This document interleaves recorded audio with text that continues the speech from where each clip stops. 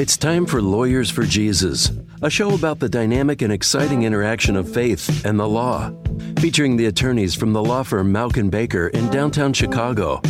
Mauck & Baker is nationally known for defending freedom and for serving the people of faith. And now, Lawyers for Jesus. Hello and welcome to Lawyers for Jesus. I'm Soren Lehu, an attorney at the law firm of Mauck & Baker in Chicago. We are Christian attorneys that focus on serving the body of Christ with its legal needs. To learn more about us, go to mauckbaker.com. That's MAUCKBAKER.com or call 312-726-1243. New generations are growing up much differently than those in the past. How can we effectively share the gospel with today's youth? Today, we will be speaking with J. Warner Wallace, a Dateline-featured cold case homicide detective who became a Christ follower at the age of 35 after using his skills to investigate the claims of the Gospels. This experience led him to write the best-selling book, So the Next Generation Will Know, Preparing Young Christians for a Challenging World. More recently, he co-wrote So the Next Generation Will Know, Preparing Young Christians for a Challenging World, which shows us how to share biblical truth with a generation that desperately needs to hear it and in a way that draws them in instead of pushing them away. Jim, welcome to our show. Hey, thanks for having me. I appreciate it. Jim, you have a very interesting background. For those who haven't read your book, Cold Case Christianity, how exactly did you come to Christ by investigating the claims of the New Testament Gospels?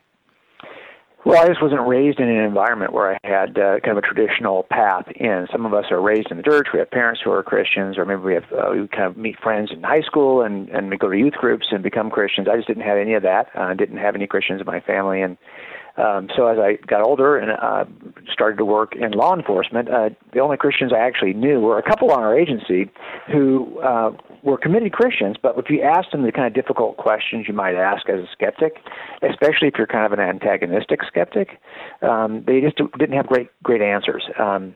As a matter of fact, sometimes they had no answer at all to some of the common objections that I might offer. And then the other group of Christians that I knew repeatedly were the people who would tell us that they were Christians even as we were taking them to jail. So I just didn't have any sense that this was a reasonable view to hold, and I didn't really, to me it was so unreasonable. It wasn't worth mocking. It's like no one spends a lot of time mocking, the Easter Bunny or things that you just know don't exist. What's the point in even, no one's going to make a case against the Easter Bunny.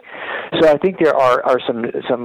That was a period of time in my life. I was about 35 when I first entered into a church that my wife wanted to attend, and she was much more open. I think she's always been a believer in God, and she was just kind of quiet in my presence because we were together for about 18 years before she finally convinced me to go to a local church here that was a pastor who was able to pitch Jesus in a very thoughtful way as a wise, ancient sage, among, of course, a lot of other things he said about Jesus, but that was the part that intrigued me to go out and buy a Bible, just to see what the New Testament had to say about the wisdom teaching of Jesus. There's something you can gain even from fiction if it's a fiction that includes wisdom. So I thought, well, I'll go ahead and buy a Bible and see what this Jesus of Nazareth had to say. I bought a pew Bible. I just wanted to buy the cheapest Bible on the shelf, and that was what I found. And I opened it up and started reading it. And as I was reading through the New Testament, I was struck by the nature of the Gospels, even more so than the nature of Jesus, the nature of the text that describes Jesus, because it clearly is written by people. It's not just a collection of wisdom statements. I kind of thought that might be the case. This is not unusual. Proverbial statements of the Bahá'í Law and the Bahá'í faith. It wasn't written that way. It was written as though you wanted me to believe this stuff actually happened. The person who wrote this is trying to convince me that they are chronicling something true over a period of time involving the life and ministry of Jesus. And that was a skill set that I constantly am dealing with eyewitnesses who make claims. Most of my career has been spent working cold cases, which are just unsolved murders. And when you work unsolved murders, you're working a case that involves an event that occurred in the past, It's unsolved for a reason. Probably does not involve any eyewitnesses, because if we had eyewitnesses back then, it would have got solved back then. So it's open, and you have to use a skill set, even though you might not have contact anymore with those witnesses. They may have died 30 years ago. I often have cases where I don't even have a way to interview the person who did the interview, because he's no longer available to me. So now I'm trying to figure out what happened 35 years ago, even though I have documents, but I have no access to those witnesses anymore, and I have no access to those interviewers anymore. Well, that's really what we have in the Gospels, right? We have this event that occurred 2,000 years ago. We have no access to the witnesses, no access to the interviewers, but that doesn't mean we can't make a case for whether or not this is reliable. And that's what I did over the next, say, 6 months or so, is just kind of poured in to studying the first century in the area around where Jesus had his ministry, and studying the nature of these eyewitness accounts, and working back and forth from account to account to determine if the accounts were reliable. And that's really how I became a Christian. That's amazing. You're listening to Lawyers for Jesus. I'm Soren Leahu of the law firm of Malkin Baker. If you missed part of this episode or want to hear previous Lawyers for Jesus interviews, visit malkbaker.com. You can also subscribe to our Religious Liberty newsletter. Follow us on Facebook and Twitter for legal updates with a biblical perspective. Today we've been speaking with J. Warner Wallace, cold case homicide detective and author, about sharing biblical truth with a new generation. And Jim, that is what your new project is about. Your new book is titled So the Next Generation Will Know. Tell us more about your most recent project and why it's relevant for us today. Well, as I became a Christian and started, my kids were young still. They were elementary school age. And so if you have kids that age and they've never been to church, we hadn't been to church as a family, we were in a big church that separated out the different age groups. And so you would drop your kids off, and then you would go to the big church for adults, and your kids would be in whatever ministry that was related to their age group. And that's not too uncommon in the church. And sure enough, my kids were, at least at first, not quite sure they wanted to be separated from us. They would rather have gone to the big church with us and just sat quietly. But we thought we should bring them to the children's ministry. And as we did that, it wasn't long before we ended up sitting in with them once in a while to get them comfortable before we would leave.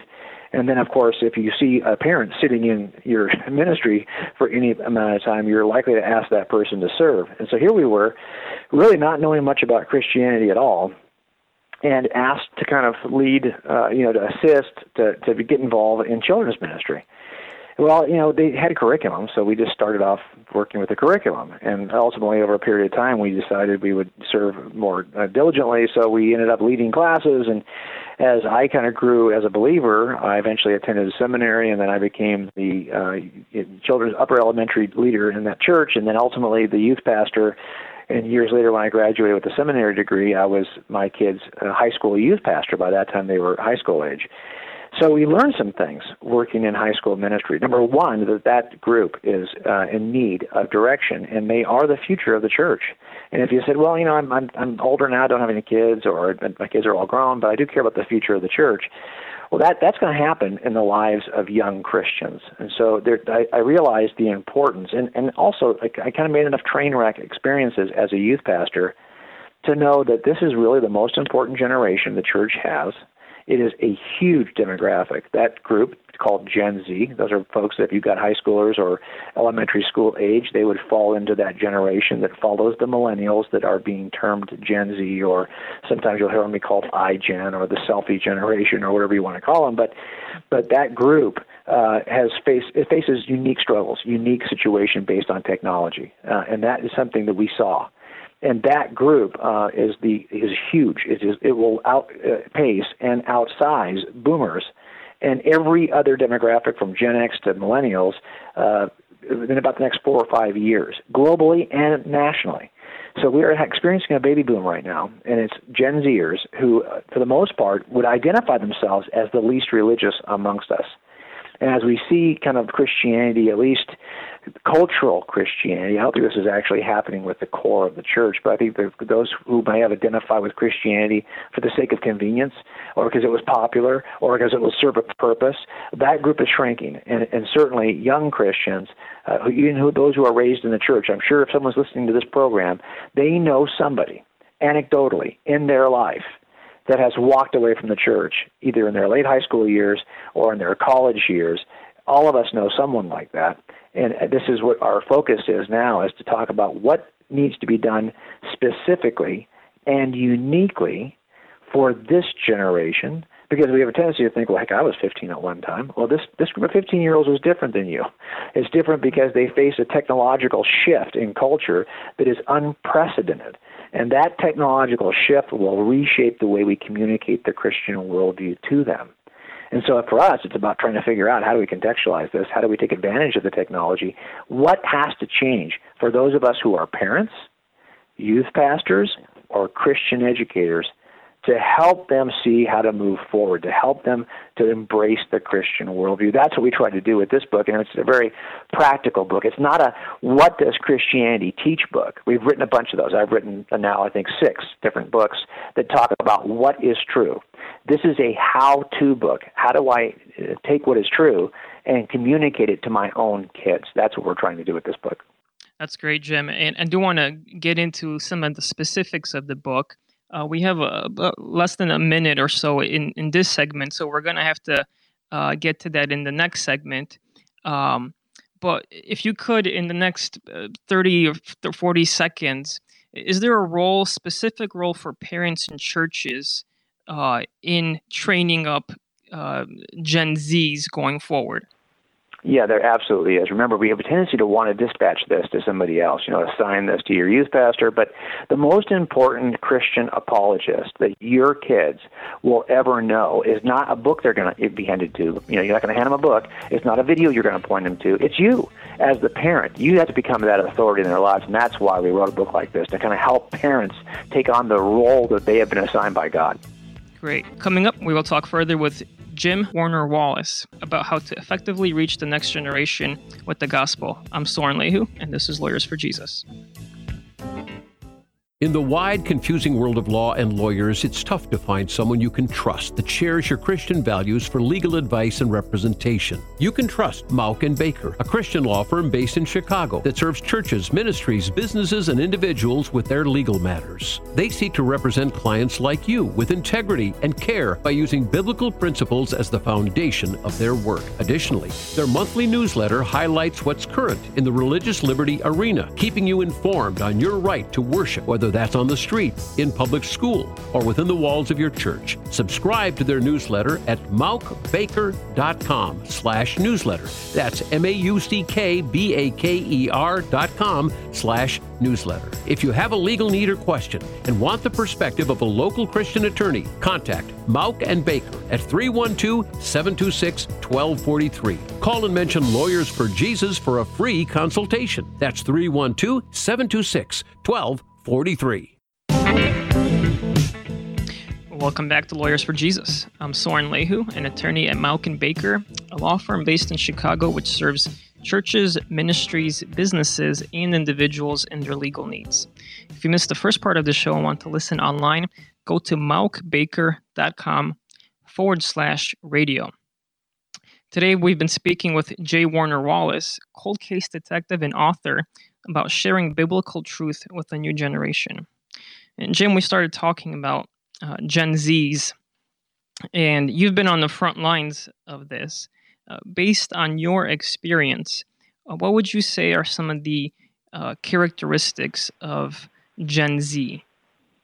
Yeah, I think it's important to know, and by the way, if you don't feel like you are known by other people, then you miss the most important key ingredient we talk about when communicating truth, which is relationship, right? Truths are most influential when they're communicated in the context of relationship.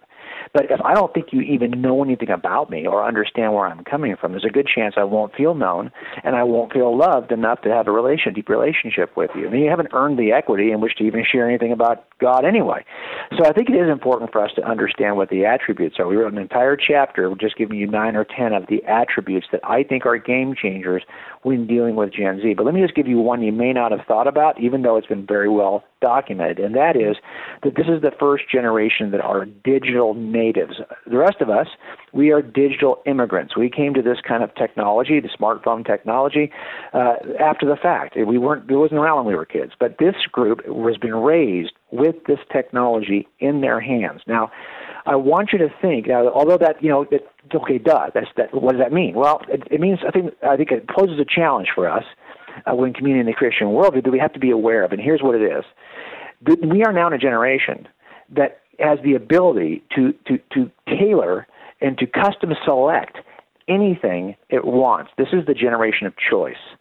They've got choices, an almost infinite barrage of choices online, in which they've got the ability to custom tailor their media consumption because of the digital technology. So, for example, if I wanted to watch a show 35 years ago, I had to catch it when it was first run on one of the three major networks because that's all there was. That show, if I missed it, I had to wait 6 months and try to catch it in a rerun.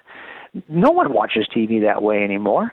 A new series comes out, a new season of, say, Stranger Things comes out, and the entire season is delivered simultaneously so you can watch it at your own pace whenever you want. We are in an on-demand world with thousands and thousands of choices. What this does for young people is it elevates their sense of control, choice, and autonomy.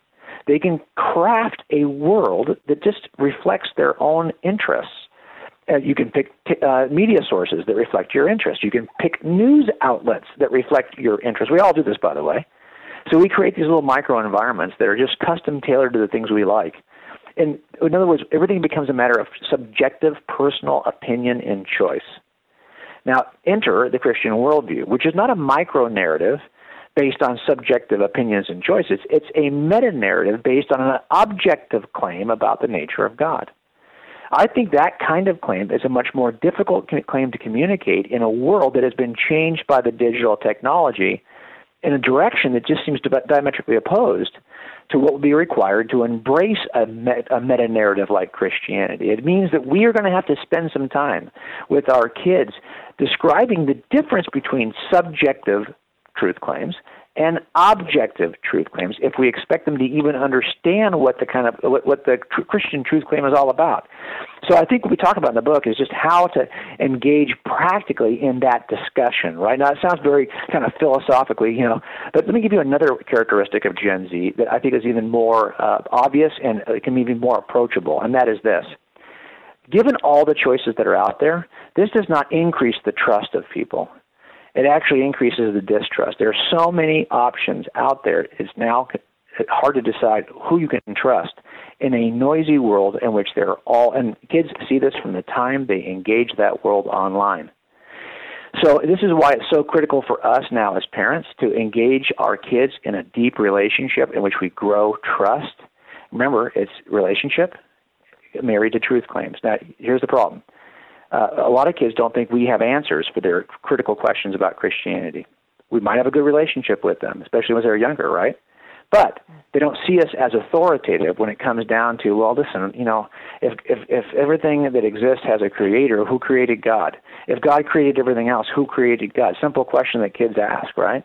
If there's a God who's all-loving and all-powerful, why doesn't he stop evil in the world? Is he not powerful enough to stop it? Then he's not all-powerful. He doesn't care to stop it? Then he's not all-loving. How can there be so much misery in the world, injustice in the world, if there's a God like this? Now, if we aren't prepared as authorities to be able to answer those questions reasonably, they will search for those questions online with people with whom they have no relationship. We have an advantage. We have a relationship. But do we know enough about the question and the answer to be authoritative? So it is a matter of us taking advantage of the things we do have with our kids, which are our relationships. And what we try to do in this book is we know there are three groups who are going to interact with young people.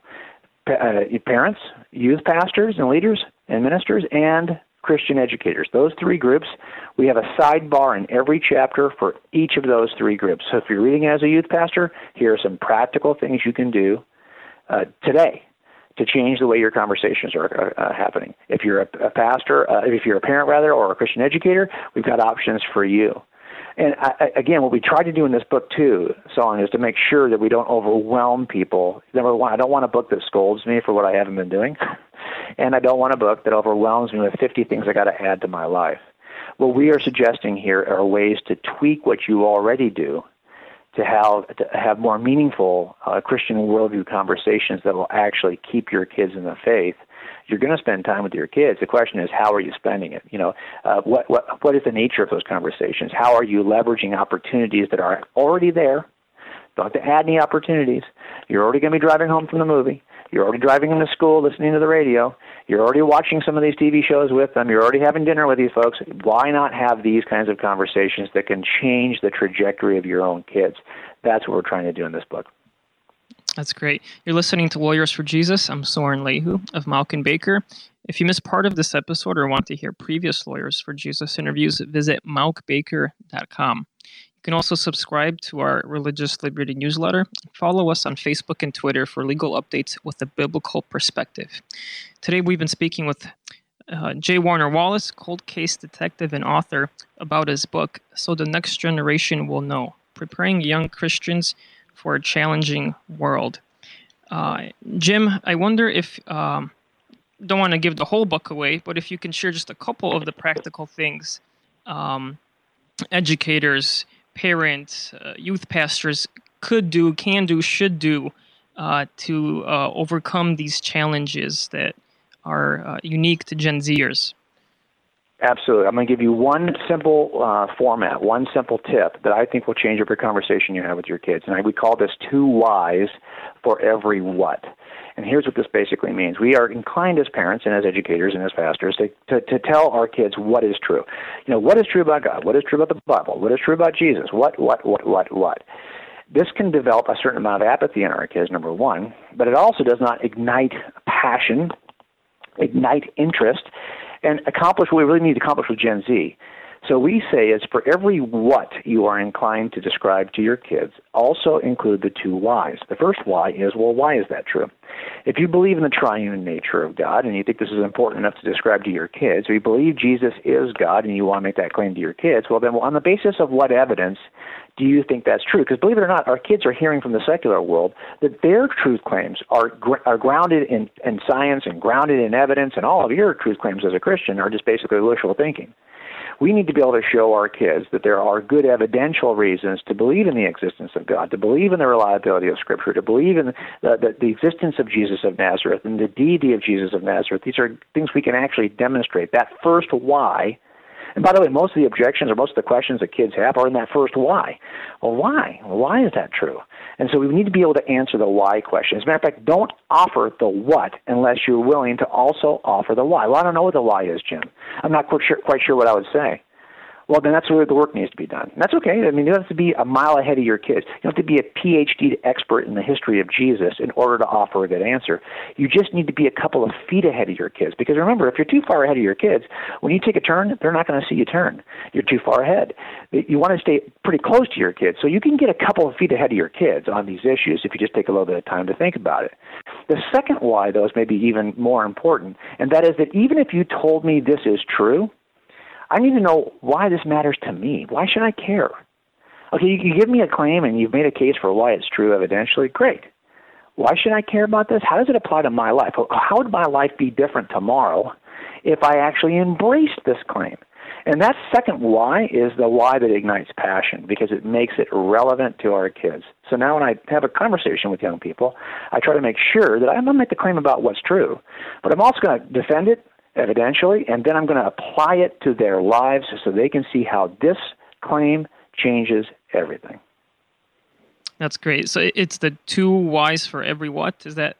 That's right. 2 whys for every what. That will change your conversations, believe me. That's great. Jim, thank you for speaking with us today. How can people learn more about your books and get some of your resources? Well, you can find me at coldcasechristianity.com. That's the name of our ministry, coldcasechristianity.com. And also you'll see a link there to our academy for 8 to 12-year-olds. We've got kids' books that will help you teach your kids Christian worldview. That's at casemakersacademy.com. Thank you, Jim. If you have a legal need or a question and want the perspective of a local Christian attorney, contact us at Malkin Baker. You can reach us at 312-726-1243. That's 312-726-1243, or at malkbaker.com. That's MAUCKBAKER.com. Visit our website to subscribe to our Religious Liberty newsletter with legal updates, or call us and mention Lawyers for Jesus for a free consultation. Thanks for listening. I'm Soren Lehu, attorney at Malkin Baker, and this is Lawyers for Jesus. Gonna have to serve somebody.